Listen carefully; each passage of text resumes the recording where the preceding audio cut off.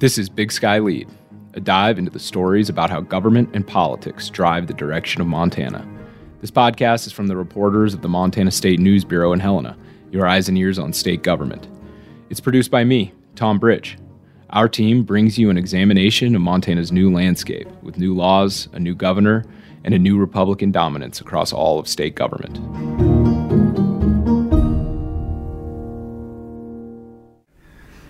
I'm here with Sam Wilson of the Montana State News Bureau.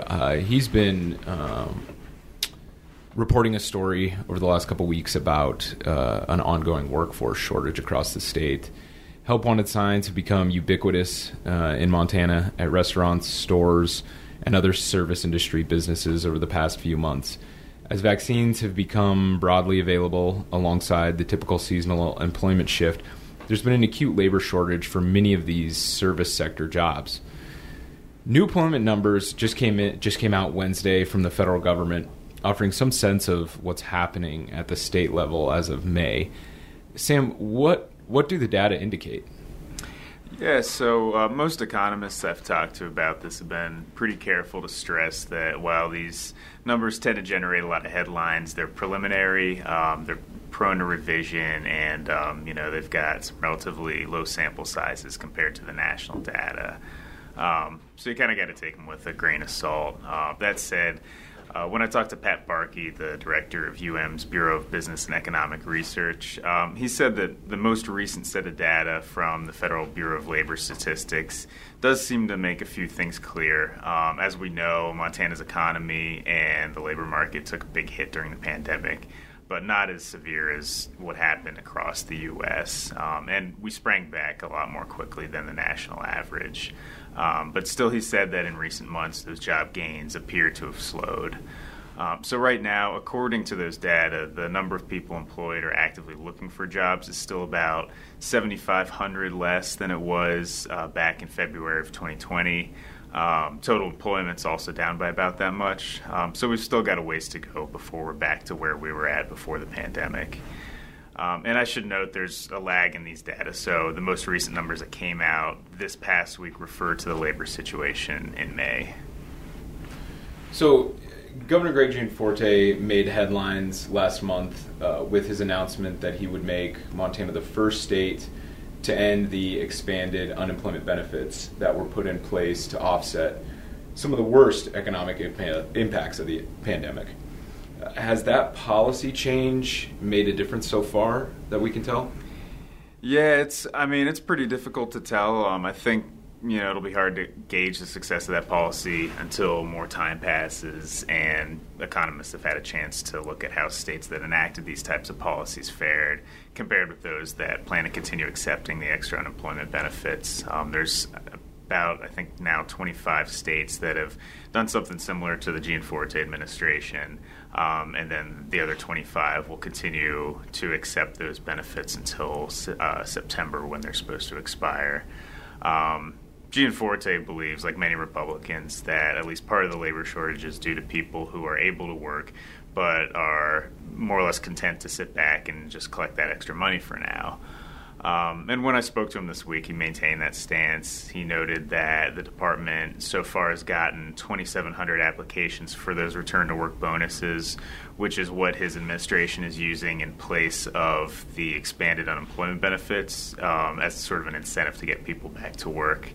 And they expect that number is going to jump this weekend when those benefits expire at the state level. But as far as an indication that the policy is making a difference on employment levels, that's just not really clear at this point. The state's labor force has been appearing to recover over the past couple months, similar to the national trend. And the employment rate has been moving down each month for more than a year, since it peaked at about 12% last April. So, Sam, as a part of your reporting over the last couple weeks, you've spoken with a number of employers about what they're seeing on the ground as they try to attract new workers and retain the ones they've already got on their payroll. What challenges are they facing to, keep these places staffed up and be able to keep their doors open? Yeah, so I talked to a number of folks across the state, and they largely tended to be a lot less certain than the governor that unemployment benefits are what's really driving the labor shortage. Employers and economists that I reached out to said that there's clearly been a lack of available workers throughout the economy, but those kind of lower wage service sector jobs are where it's most acute right now. One person I talked to is Jesse Farnes, who manages employees at Montana Coffee Traders, which is a local chain of coffee shops in the Flathead Valley. And back in April, they ended up closing their location in Kalispell on Main Street, which has been pretty consistently busy. I remember when I lived there back in 2017. I mean, it was pretty much always packed, and they closed it indefinitely. They're planning on keeping it shuttered throughout the summer, as much of a hit as that is to to their bottom line, because she said they just couldn't find enough workers to staff it adequately. But instead of unemployment benefits, she tended to point more to a lack of affordable housing and a lack of available child care. That's really kind of keeping people on the sidelines and affecting both her existing employees and the people that she's kind of reached out to that have responded with job applications. And it's keeping people, new workers from moving to the Flathead to take those jobs. And like pretty much everyone I've talked to, I mean, they're offering $15 an hour as a starting rate, and that's still not enough for people to make ends meet there. And the Flathead's pretty well known for having had issues with affordable housing for a long time. But over the past year, particularly, there's been pretty broad agreement that it's reaching kind of crisis levels, along with other popular destinations in the state like Bozeman. But, it's not just those areas. I mean, elsewhere in the state, I talked to people from, Great Falls to Butte and here in Helena, and employers largely said the situation's the same. Their wages are going up, but so is the cost of living, and coupled with child care problem or a lack of available child care exacerbated by the pandemic, many people just aren't able to re-enter the workforce at this point. And then early retirements played a role as well. In Montana especially, there's a lot of part-time, semi-retired workers that have kind of remained in the workforce. An economist over at the Department of Labor and Industry at the state, Barb Wagner, she referred to this as recreational employment, where a lot of older people tend to just, kind of, in order to maintain a social life, they'll just kind of hang on to a part-time job. And, the pandemic kind of had a pretty unique effect of pushing a lot of those, more vulnerable people out of the workforce. And so a lot of them have just kind of opted to remain on the sidelines. And she thinks that's at least partially driving it right now. In your reporting, do we have any idea that maybe perhaps, for example, the retail industry is suffering from the same workforce shortage? Yeah, I think, it tends to be pretty visible because, we go into restaurants and, bars and see that, everybody's kind of looking for employees, but definitely it's hitting the retail industry as well. I think and really, I mean, throughout the economy, it's having a ripple effect, but I think the most acute effects are definitely happening in the service sector, so that certainly includes retail. So, what other policy changes has the Gianforte administration announced to address the labor shortage and those factors that are continuing to contribute to it? When I talked to him this week, he pointed to legislation that he signed this past session that eased some environmental regulations on buildings, and he also noted that his administration is kind of taken a specific focus on deregulatory actions aimed at making it easier for builders to add housing stock.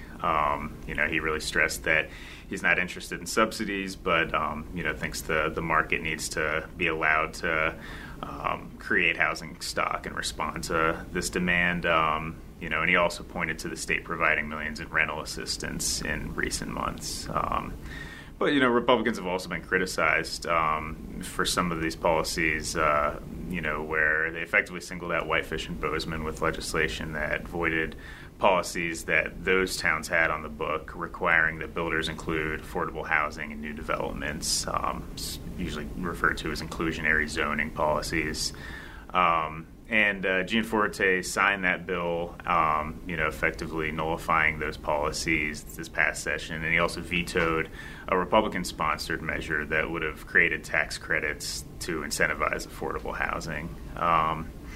Regarding expanded access to child care, he did refer to the commission set up by the legislature to figure out how to spend the hundreds of millions of dollars that the state got through the Federal American Relief Plan Act. It's often referred to as ARPA. That's the most recent stimulus bill passed by Congress. And of that money, there's over $100 million that the feds have specifically earmarked and said that has to be spent on expanding child care options. And when I pressed him a little bit, he didn't have any specifics on potential child care programs. He just kind of said that'll be up to the committee. And, he didn't have a timeline on the rollout, but said that as the committee continues its work, that's one of the areas they'll be focused on. Is the administration, in your discussions with them, are they hopeful that the measures that are being taken by state government will turn the workforce shortage around? Yeah, I think so. I certainly got a lot of optimism from the governor when I spoke with him. He believes that, the policies of his administration and Republicans in the legislature have pursued are working to get the state's economy back on track. And, I think that, more broadly, a lot of economists, see the economy making progress as we get out of the pandemic, but it's just everything's opened up at a different rate. So you have a lot of sectors that are affected differently. That have like construction. Obviously, we've continued to have a construction boom here in Montana, and other higher wage jobs that have been a little bit more steady. People can work from home through the pandemic versus. Again, these service sector jobs where everything is just kind of opened up. You've got vaccinations coinciding with the usual reopening during the summer tourism season. So it's kind of been a bit of a perfect storm for that sector of the economy. So now what about the business owners that you've talked to? Are they hopeful? I'd say it's a mix. I think a lot of them have had a really tough year, and so they're not really seeing a ton of relief, and obviously having to shut down one of your busiest stores in Kalispell, so that's a pretty big hit to take. But I think they're hopeful that things are slowly coming back to normal. Well, thanks, Sam. Thanks for the insights from your reporting. That story should publish in Lee, Montana newspapers this weekend. That's all we got for you today. Thanks for listening. If you'd like to keep this coming into your headphones, make sure to subscribe wherever podcasts are found. Thanks, Sam. Thanks.